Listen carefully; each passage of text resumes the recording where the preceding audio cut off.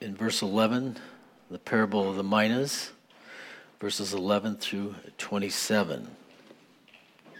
And when you get there, it'd be a good thing if you stand as I read the passage for us.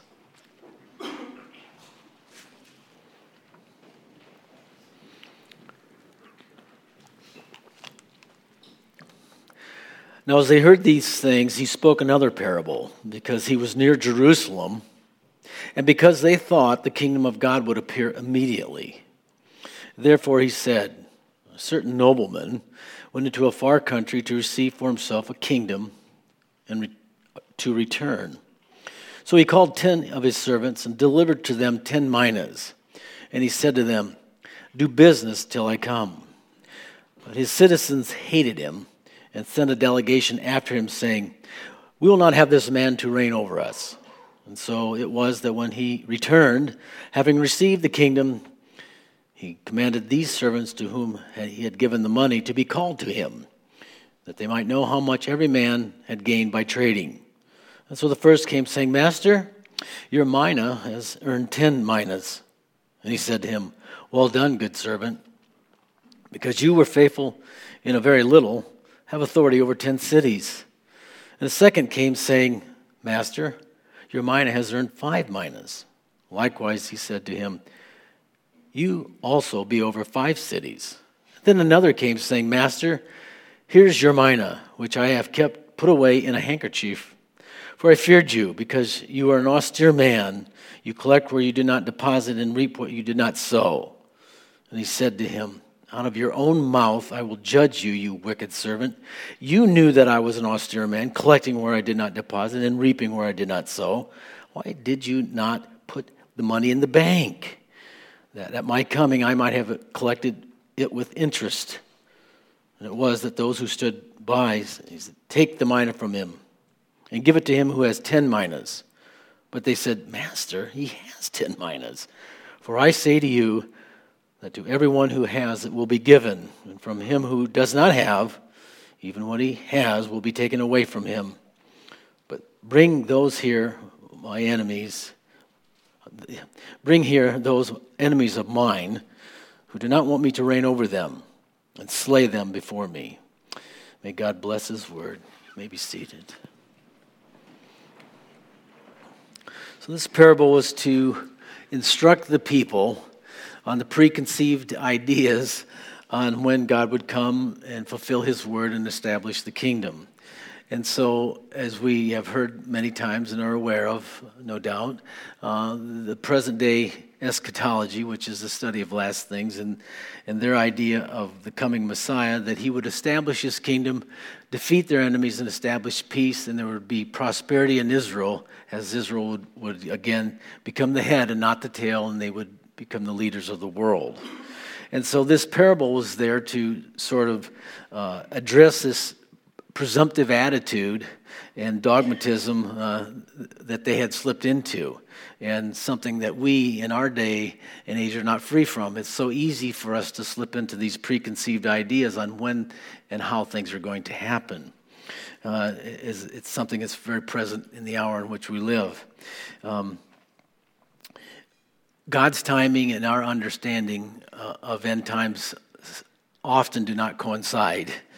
And I think this parable is to sort of give us pause, to, as it were, to maybe to think we don't really understand as much as we think we do, nor do we maybe not understand God's timing in all things. The point is, there's only so much you can control in your life. There's only so much I can control in my life. The main objective, as we'll see through this passage, is for us to remain faithful to what God has called us to do. Now, those of you who are familiar with the scriptures, as we begin to read this, you can think, well, this is sort of the repeat from the one in Matthew 25, where the parable of the talents are given out here. But there's similarity, but there's also differences. In the parable of the talents, Matthew 25, 14 through 30, if you're taking notes, the difference is in the amounts received. In Matthew 25, each person received different amounts. Here, as we've read, each person received the same amount. There, they had different rewards, and here they all have the same. Where there they had the same reward. Here we have different rewards. So you kind of get the idea that as you come through this, that the more effort you put into it, the more blessed you're going to be on the other side. And so we'll get to that here. But notice here, they're coming near Jerusalem. So remember, this is the journey. We've been going on this journey for 2 or 3 weeks now, right? They've come from the Sea of Galilee, and as they have made their way across the Jordan River to the east side of the Jordan, coming up the King's Highway, they've gained people along the way. People are caravanning. They're joining it. That's just how they would go to the feast. It was safer that way. They could eat together. They could fellowship together. It was an 80-mile trek for those who actually were coming from the Galilee, so it took a lot of time and effort to make it to Jerusalem. But now they've come through, back over the river, come through Jericho. They're now coming near Jerusalem, and the excitement is off the charts there. There's an electricity in the air. There's an anticipation in the air. These people believe that Jesus is the Messiah. Many of the common people believe that. That was not true with the establishment. They're going to look at him for a week. They're going to examine him, and in a week he'll be hanging on the cross. So it's not going to go well. This is to prepare them. Anybody want to take a shot at who the nobleman is here? He's a very noble man. The nobleman is Christ himself. And the establishment did not consider Jesus very noble, but many of the common people did. He is going to receive his kingdom, and his first coming here, as we see, was what? To receive his kingdom, to establish his kingdom, and to call his servants. In this first coming, this is what Christ has done. He has established his kingdom. It was spiritually speaking. None of us are fit for the kingdom of heaven in our fallen natures. We're lost. We're out of touch with God. We're, as he said to the Pharisees, you are of your father, the devil. We're born altogether into sin. We're not ready. We can't go to heaven. We can't enter the kingdom of heaven in our present state. As he said to Nicodemus, a spiritual man, a person who loved the law, a teacher of the law, even to him he said, you must be born again. What? What do you mean? Yes, your spirit is dead. Your spirit needs to be made alive. You need to be born again to see the kingdom of God. Unless you are born again, you cannot understand the kingdom of God. You can't see the kingdom of God. So Jesus' first ministry was to come and establish the spiritual truths and the understanding of the nature and character of God and what was required to be a citizen. He was rejected, as we have read here. The citizens hated him, even as the flesh is contrary to the spirit. There's a war there. And he accomplished that. He called his servants, but he didn't just call you and me. He didn't just arbitrarily say, you. He called us with purpose. As we've read here, he called us and he gave us opportunity. He empowered his servants. He gave us not only the power of the Holy Spirit and the authority to do business, but the wherewithal. Notice here in our story, he gave them the minas. One thing you and I will never lack in life is the opportunity. God will present opportunity to us time and time again. Now, notice here that when I speak of opportunity and to better ourselves, in this application here, it's not us personally. We're to invest our time and effort in the gain and the glory of another, this nobleman that we serve. And that's important. But along with that, we get blessed. He loves us so much, he shares with us. He wants us to increase ourselves. You know, one of the things I've learned over the years is I don't pray for funding. I don't pray for money. I pray for opportunity. I pray for God's favor. Because when I pray for opportunity and I pray for favor, I always know that that's going to involve me doing something. I can't just take the passive mode of, oh, God, just send money. Because then I'm just looking towards the mailbox, right? But when I pray for favor and I pray for opportunity, that means I'm going to be cooperating with God in his plans and his purpose. Opportunity is an important thing. We have to take advantage. I don't know if you've ever heard the story or Opportunity's bald spot. Some of you have. In the past, there was a well-known bronze statue by the Greek sculptor named Lysippus, and this famous statue had an epigram attached to the statue. The epigram was a series of questions and answers, and after inquiring about the author and its origin, here's what you would read.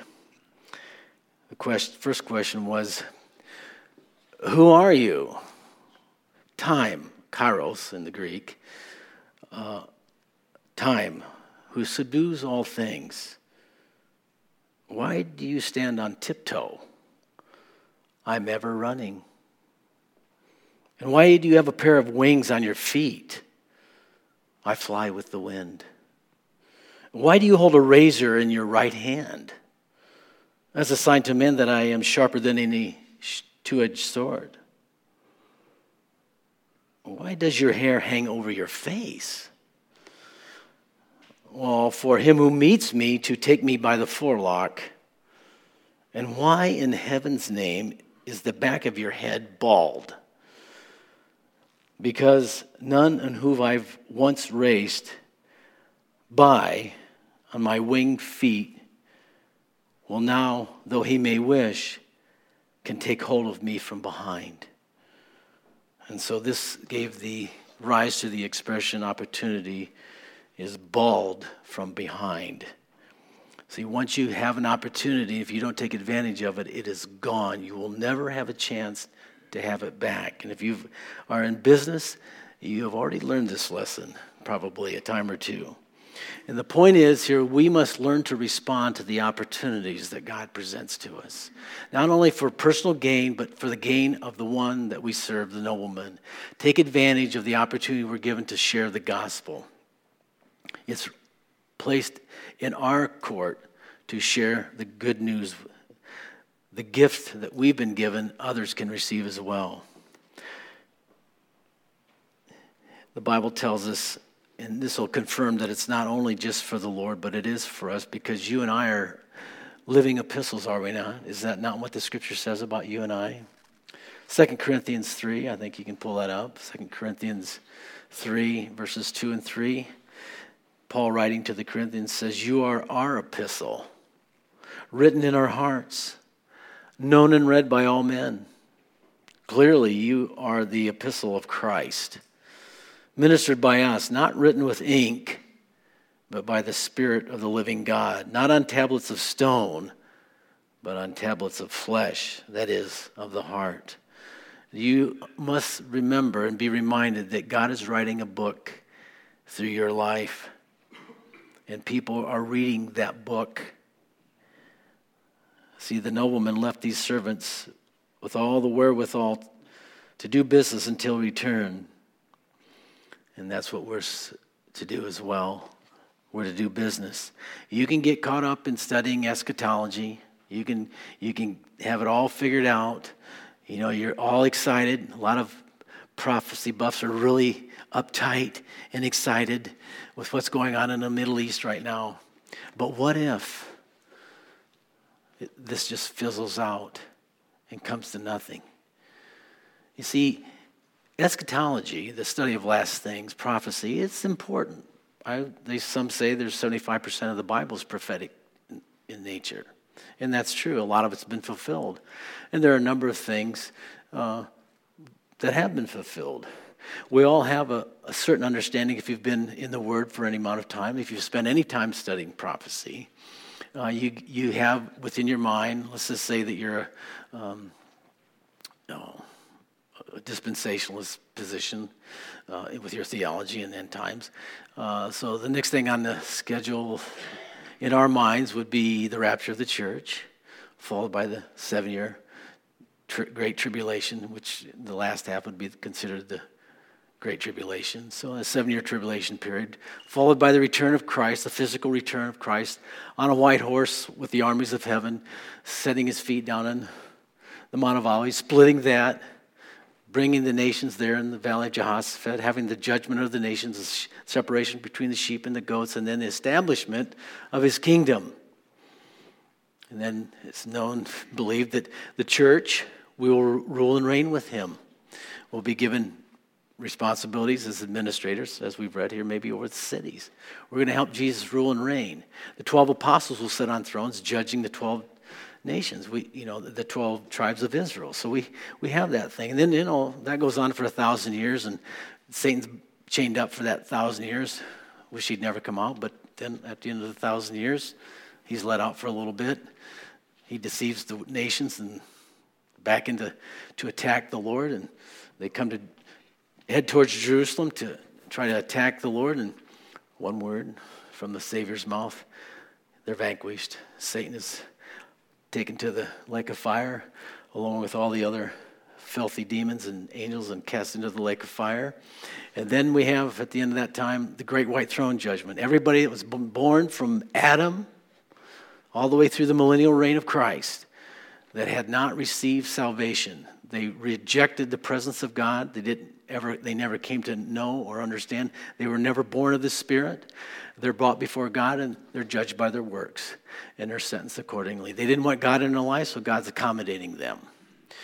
Then at the end of that judgment, there's a new heaven and a new earth. And wherever Jesus goes, his bride goes with him. That's a general understanding of what's yet to come.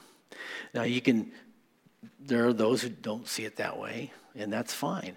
See, those are not the important, those things are not predicated upon, if you believe that and understand and accept that, you'll be saved. Your prophetic view will not affect your eternal destiny. What will affect your eternal destiny is your knowledge of God. There are people who don't understand grace. They don't understand. They think in their own goodness they can and should be allowed to come into heaven. I'm a good person. The problem with that is that we don't really know how to define good. Now, we had this discussion at length yesterday in our men's Bible study, and it was quite interesting. But that's the truth. We really don't understand. There's only, as Jesus said, there's only one good, and that is God. We're not good. We don't know what good is.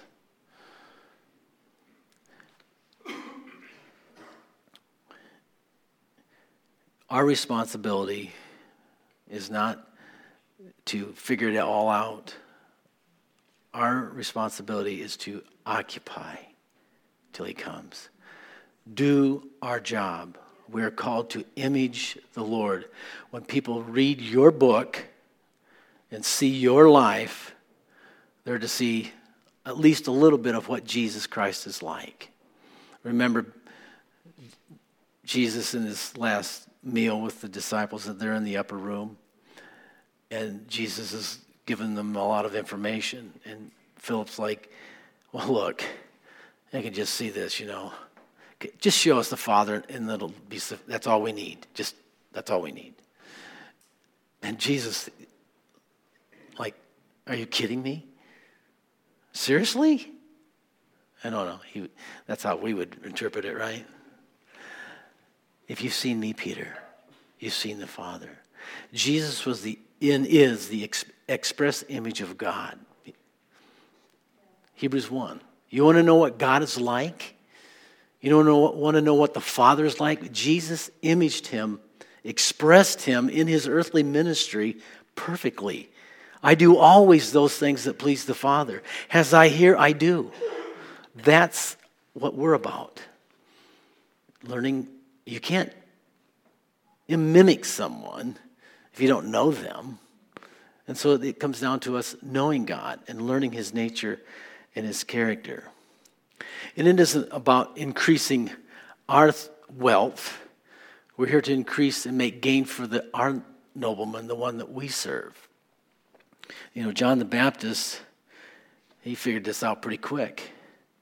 In John 3, Gospel of John, chapter 3, verse 25, this is what we read concerning John and understanding this principle of dying to self, if you will. There arose a dispute among some of John's disciples about the Jews and purification. And they came to John and said, Rabbi, he who is with you beyond the Jordan, to whom you have testified, behold, he's baptizing, and all are coming to him. And John answered and said, a man can receive nothing unless it is given to him from heaven. You yourselves bear witness that I said I am not the Christ, but I have been sent before him. He who has the bride is the bridegroom. But the friend of the bridegroom who stands and hears him rejoices greatly because of the bridegroom's voice. Therefore, this joy of mine is fulfilled. He must increase, but I must decrease. And that is the way of a disciple of Christ. It isn't about me. It isn't about you. It isn't about us, right? Not to us give glory, but to him. Psalm 115. He must increase, and I must decrease.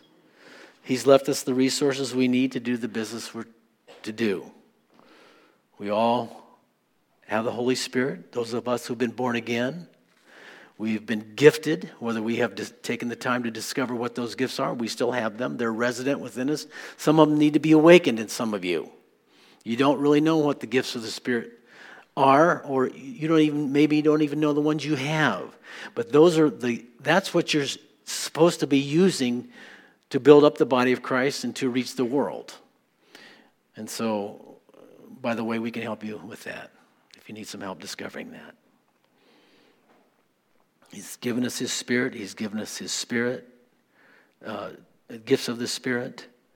We belong to the body of Christ. We're part of his family, and we are accountable to one another. There's no such thing as a Lone Ranger Christian. We are connected. And this is one of the things that's going on in the church today that's very disturbing. With this COVID thing, sort of just blew the lid off the ugliness within the church, this independency. Oh, I'll just stay home and stay in my jammies. I'll just watch it from home. Oh, you can do that. The Bible studies are without number. The great teaching that's available to the Western culture from the Bible is incredible. But that's all it is. Where's the interaction? Where's the relationships being developed with? You can't develop relationships in what you hang around people. You got to get to know people. You got to develop friendships. We're brothers and sisters. We're part of the family. Well, I don't really like my brothers and sisters too much. Well, you need to get over that. It's called love, right? Oh, be warm, be filled. God bless you. Doesn't work that way, does it? You need to have a relationship that if you get in trouble and you're stuck in the mud and you need pulled out, you can call someone and they'll come and help you. If you stay home and you isolate yourself, which is the enemy's tactic, by the way, because you can hide behind the screen and nobody knows what's going on in your life, no accountability, how are you going to have a relationship that you could feel comfortable calling someone to help you in your time of need? We need each other. We're social creatures. So God has left us glorious opportunities to serve him. And we have a job to do, and we need to do that job. We need to complete it before we leave this earth. Notice Paul's, in his letters, he knew when the end was coming. He knew that he was about to have his head taken. Couldn't crucify a Roman citizen, but you could take their head off. And so as he's in prison, he realizes in 2 Timothy, I'm not getting out of here alive. There is laid up for me. I finished my course. I've run my race. There will be within you a confirmation that you have done what you are supposed to do. Until you get that, you better burn out instead of rust out, right? Go for it. Trust him. Don't expect to be loved by everyone if you live that kind of life. It says in verse 14, the nobleman was hated. When you live a sanctified, spirit-filled life, don't think it's going to be a bed of roses. You're going to be challenged. There'll be people that hate you because of you holier than thou. You holy Joe. I mean, I've heard worse than that, trust me. I thank God for the privilege I've had to work in construction for a number of years. And for most of you understand that they're not the most well-mannered bunch of people. They're kind of rough around the edges and even worse than that. So I've had a lot of things done to me out of jest and out of joke. And I can take some of it. But the point is here, we have to learn to accept rejection. You may be rejected. You notice they sent a delegation and they made a declaration here. This guy will not reign over us. Jesus is really trying to prepare these people. They believe. Here's our guy. Here's the king. Remember in Gospel of John, they were going to come and take him by force and make him king. And, he kind of ended that real quick. Drink my blood, eat my body. That sort of shut that down. Huh? Cannibalism? No. Wait, that's spiritual. This is people. And so Jesus is really trying to prepare them. He's not going to be accepted by the establishment. It's going to go the other way. They did not want Jesus to reign over them. Now, he goes and he returns. Now, when does Jesus actually receive the kingdom? Something happens in heaven. There's a scroll that's taken from the fellow that's on the right hand. Comes and takes a scroll out of his right hand that sits upon the throne. There's a lamb that had been slain. Looks like some documentation. Look up Daniel 7:13. The Son of Man becomes beside the one who's sitting on the throne, the Ancient of Days, and he receives a kingdom that's going to last for how long? Like forever. He's going to return. But when he returns, he's going to call his servants and they're going to give an account. And I'm going to tell you, this should make each and every one of us shudder. And I do, personally. When I think about my accountability, see, I'm going to get judged a lot harsher than you. Unless you're a Bible teacher, then you're going to get the same kind of judgment. We're going to receive a harsher judgment because of the position of influence that we have over God's people, and rightly so. But either way, we're going to present our earnings, our works, as it were, before the king, the nobleman, and we're going to be judged. Now, as we've read here, each of them received the same. So we all have the same responsibility with the gospel and to image God. That's what we're going to be judged for. What did we do with what we were given? This is the judgment here.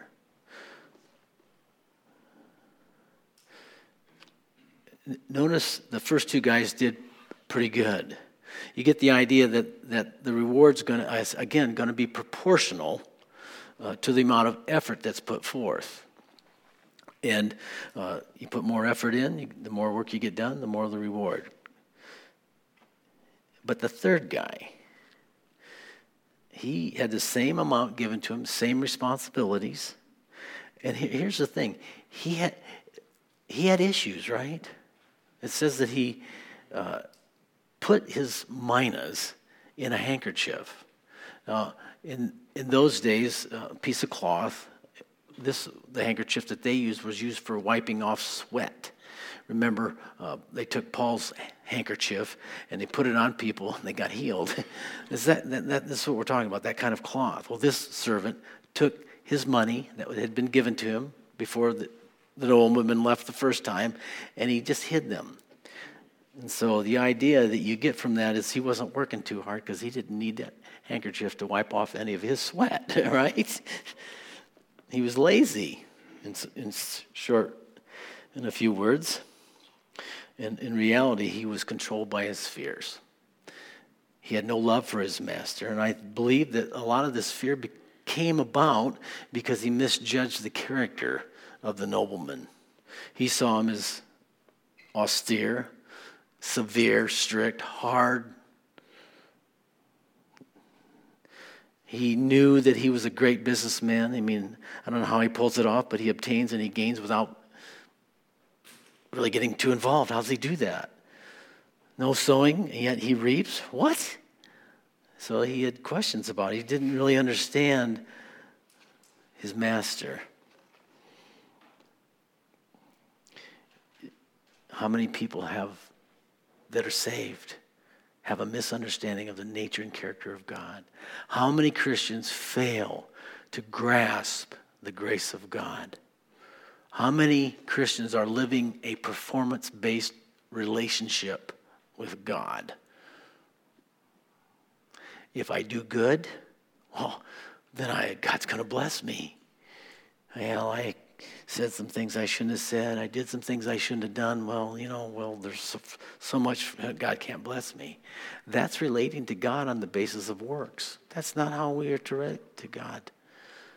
You can't do anything or be anything apart from the power of the Holy Spirit. It's all about relationship and relying upon Him. This is what Jesus talked about when He says, abide in me. That means to remain in a continual state of action and interaction with Him. Your life should be filled with prayer, thoughtfulness. Hey, Lord, help me through this. Moment by moment as you go out throughout your day, you're calling upon the Lord, you're thinking upon the Lord. It just becomes part and parcel of who you are. But what do we have in our Western culture, in our world today? We've compartmentalized God. Well, I do that on Sunday. Yeah, I've given you your part, God, 1 day, 1 hour. That's enough. You wonder why we don't enjoy the blessings of God, the joy of God, or experience the deep love of God and enjoy our relationship with Him. It's because we're not putting enough effort into it. The more effort you put into it, the greater return and the greater blessing you'll experience. I think these other two guys that did really well, just be assured that they had fears, they had attitudes, they had issues that they had to work through, but they didn't let that stop them. They just worked through it. Fear can lead to failure. You don't want to be a failure when it comes to this. It's so important that you and I remain faithful to God. What do you think of when you think of the word failure? Most people think, well, I'm just not good enough. That's why I failed. Yeah, I'll just throw in the towel. The simple definition of failure is this. It's an action that proved unsuccessful. You just tried something that didn't work. That's all it means. And you think about history, we're all familiar with Thomas Edison, right? We don't know really how many times he failed, but we get the idea that he failed a lot, like thousands of times before he was able to come up with the light bulb, right? And this is what he says, I have not failed. I just found 10,000 ways that don't work. I'm not discouraged because every wrong attempt discarded is another step forward. So you just realize, well, that didn't work. Let's try something else. See, we have to adopt this attitude in order to overcome our fear of failure. You got to trust that the Lord's going to impart the faith and the ability. If God calls you to do something, He's going to give you the empowerment and the ability to do it. That would be cruel otherwise. I always use this illustration, but because it sticks in my brain, I guess. Jesus is being attacked and questioned always by the establishment, right?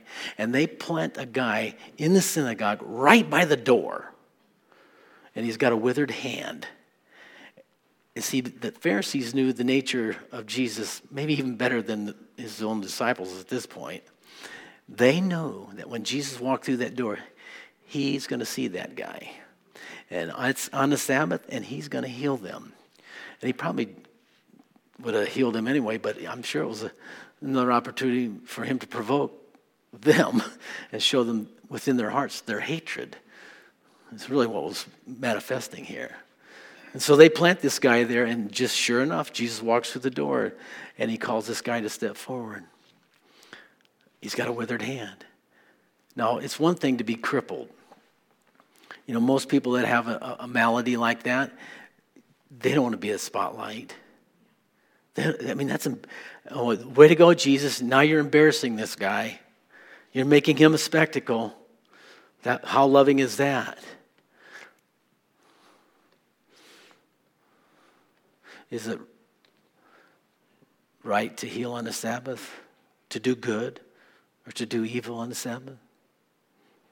That's the question to the people who set it up. Stretch forth your hand. Not only are you embarrassing him, Jesus, by bringing him out there and making a spectacle, now you're asking him to do something he can't do. What happened? As soon as Jesus gave the command, the authority and the power to move that crippled hand was there. And when he stretched forth his hand, he was healed. When God calls you, he's going to empower you. He doesn't call you to embarrass you. He doesn't call you to make you a spectacle. None of that. He's got a plan and a purpose. You are a book. You are a letter being read and known by all men. He wants to use you. He wants to demonstrate his power and his grace. So Philippians 1:6 would apply to you and me as well. Being confident of this very thing, he who has begun a good work in you, in me, will complete it until the day of Christ. Yes, you may have failed, you may have stumbled, you may have you can come up with all kinds of excuses why you shouldn't be doing whatever you know God wants you to do. Don't do that. Henry Ford said, failure is the opportunity to begin again more intelligently. I mean, these guys were successful men. Would we not consider them successful? And they failed, and they failed, and they failed. So what is true failure then? True failure is when you give it up. You just throw in the towel and you cash it in. I'm done. I'm not doing that anymore. There are some famous people that have been very successful in their lives. At least that's probably why they're famous. And here's some quotes from them. And I don't know some of them, but it sounds pretty good, so I'm going to read them to you. Failure is an event, never a person. William Brown. You'll always pass failure on your way to success. Mickey Rooney. Never confuse a single defeat with a final defeat. Scott Fitzgerald. You can't have any successes until you accept failures. George Cukor. Just because you failed once or twice or 100 times doesn't mean you're a failure. You only fail if you stop trying. So this week, you're not going to stop trying, are you? You're going to keep putting one foot in front of the other. Sometimes you're dog tired and it just hasn't worked at this point and you're just weary of trying. Well, just keep putting one foot in front of the other. Just keep trying, keep moving. Never give up. You know what's going to happen if you never give up? At some point, you're going to succeed. It's going to happen. It's going to work. I think sometimes what inhibits you and me from doing what we need to do is that fear of failure. And sometimes we worry about what people think. I'm just going to list a few things that might be present in you, why you aren't doing what you know you probably should be doing, or why you're not stepping out in faith, why you're not exercising your spiritual gifts, why the power of the Holy Spirit is not really working through your life. You just take this to heart. If it applies, fine. If not, no big deal. You worry about maybe what other people think. Your ability to pursue the future you desire. If I do this, then I won't be able to do something else. You worry that people will lose interest in you. Maybe you're worried about how intelligent you are or how capable you are and how far away of what you want to do or you should do and have the ability to make that happen. You worry about those things. Maybe you worry about disappointing people. And if you did that, then they would have a bad opinion of you. You know, and in the end, what it matters is what God thinks. And that's really a big thing. That's a big hurdle to overcome for a lot of people. In reality, nobody's going to be standing beside you and me when we come before the judgment seat of Christ. When we stand before the bema seat and he judges our works, because that's all we're going to take to heaven, we're not going there empty-handed. Something's coming with us. Whatever's been forged in our hearts and our character through suffering, the works that we've done, that's what's going to come with us. That's what Revelation says. Their works do follow them. And our works will be judged as we stand before the bema seat of Christ.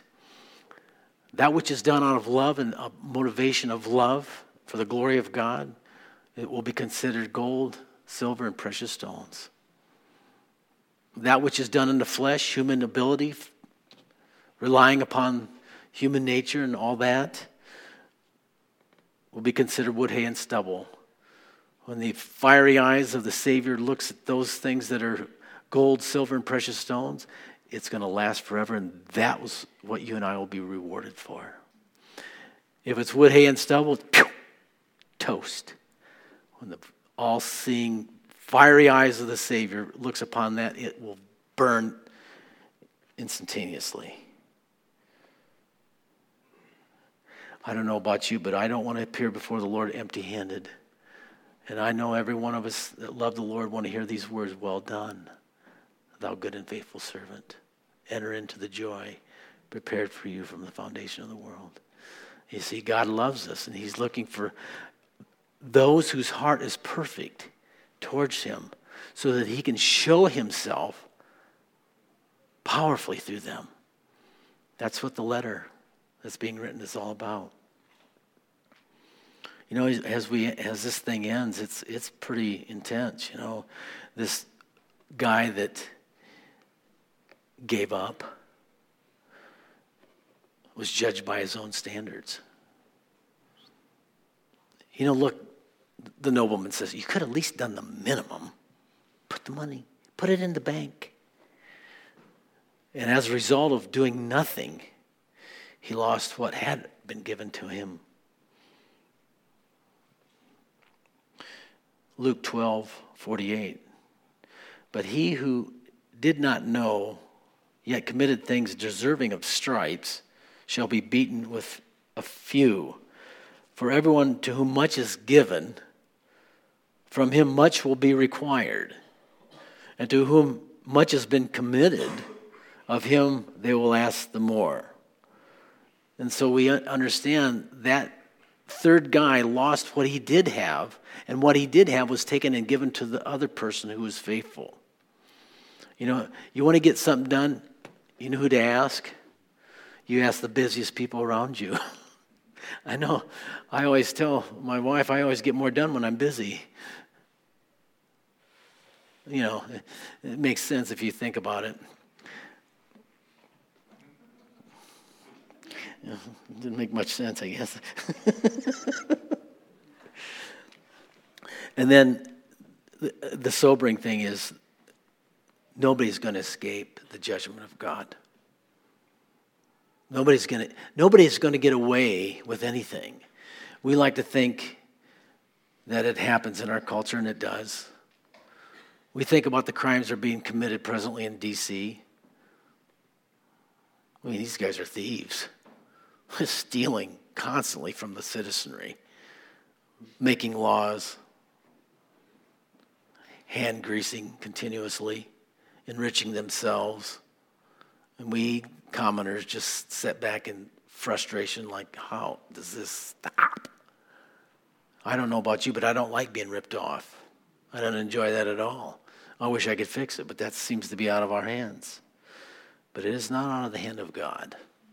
And those who reject him will suffer severely. Bring those enemies of mine who did not want me to reign over them and slay them. You see, there's no room for rebellion in the kingdom of God. You know what happens to rebels? They get booted. And it's just a matter of time before the rebel that we refer to as Satan, he'll be rounded up and arrested and put where he belongs, and he'll get what's coming to him. Nobody escapes. We'd like it to happen in our time. We'd like justice to be performed sooner than it does happen or seem to happen. But rest assured, nobody escapes. And the thing about God's judgment, whether it's giving us rewards or punishing the wicked and the rebellious, it's always fair. God is just. God never overreaches. He never oversteps. And what we receive on the other side will be perfect. And it will be in accordance to what we have done. Isn't that amazing? So this is self-examination, and you can take this all week. And you got all week to think about this. What do I want on the other side? I have no idea what it means necessarily. But generally speaking, I really want everything that God has planned for me. The Bible tells us that his plans, everything that goes on, everything that will happen has been planned from the foundations, before the foundation of the earth was ever laid. God thought about you. Do you believe that? That God thought about you? I'll take that a step further. God's thoughts towards you individually, and each one of us, and this is a mind blower, are more than the thoughts of the grains of the sands on the seashore. Now, if you really get bored this week and you don't have anything to do, take a tablespoon. Well, no, let's just make it easy. Let's take a teaspoon. Well, let's just make it even easier. Take a quarter teaspoon, and take some sand and put it on the countertop and start counting those grains of sand. You don't have that much time on your hands, I get it. He's saying, my thoughts towards you are greater than all the grains of sand on all the seashores. God's thoughts of good, not evil, to give you an expected end and a blessing they're incalculable. That's how much God thinks about you. Isn't that amazing? That's the kind of God we serve. Understand the nature and character of God, and it'll change your life. Amen. Shall we stand? We're going to close in a song. And I hope you've been encouraged. I hope your faith is strengthened. I hope you're reminded how much God really, really loves you and really cares about what's going on in your life. I hope you're encouraged, and I hope you're challenged, and I hope you're stirred to do what God's calling you to do. If you are struggling with that, and you need some help, that's what we're here for as leaders. I'll be glad to take time through the week to spend any amount of time to help you find your way in what the Lord wants you to do. Shall we pray? Father, again, I just ask for your grace to be poured out upon each one of us. I ask, Lord, that you would just wash us clean. If there's any condemnation, any feelings of insecurity that would cause any one of us to draw back from what you have, I pray you would remove that in Jesus' name and set your people free. Free us up, Lord, to serve you with all the joy and all the strength and all the vigor that we have. Bless my brothers and sisters this day. Bless their week. Go before them. I pray for your protection upon them as they go out, as they come in. Wherever they go, may they be filled with your joy, your love, and your grace. In Jesus' name, amen.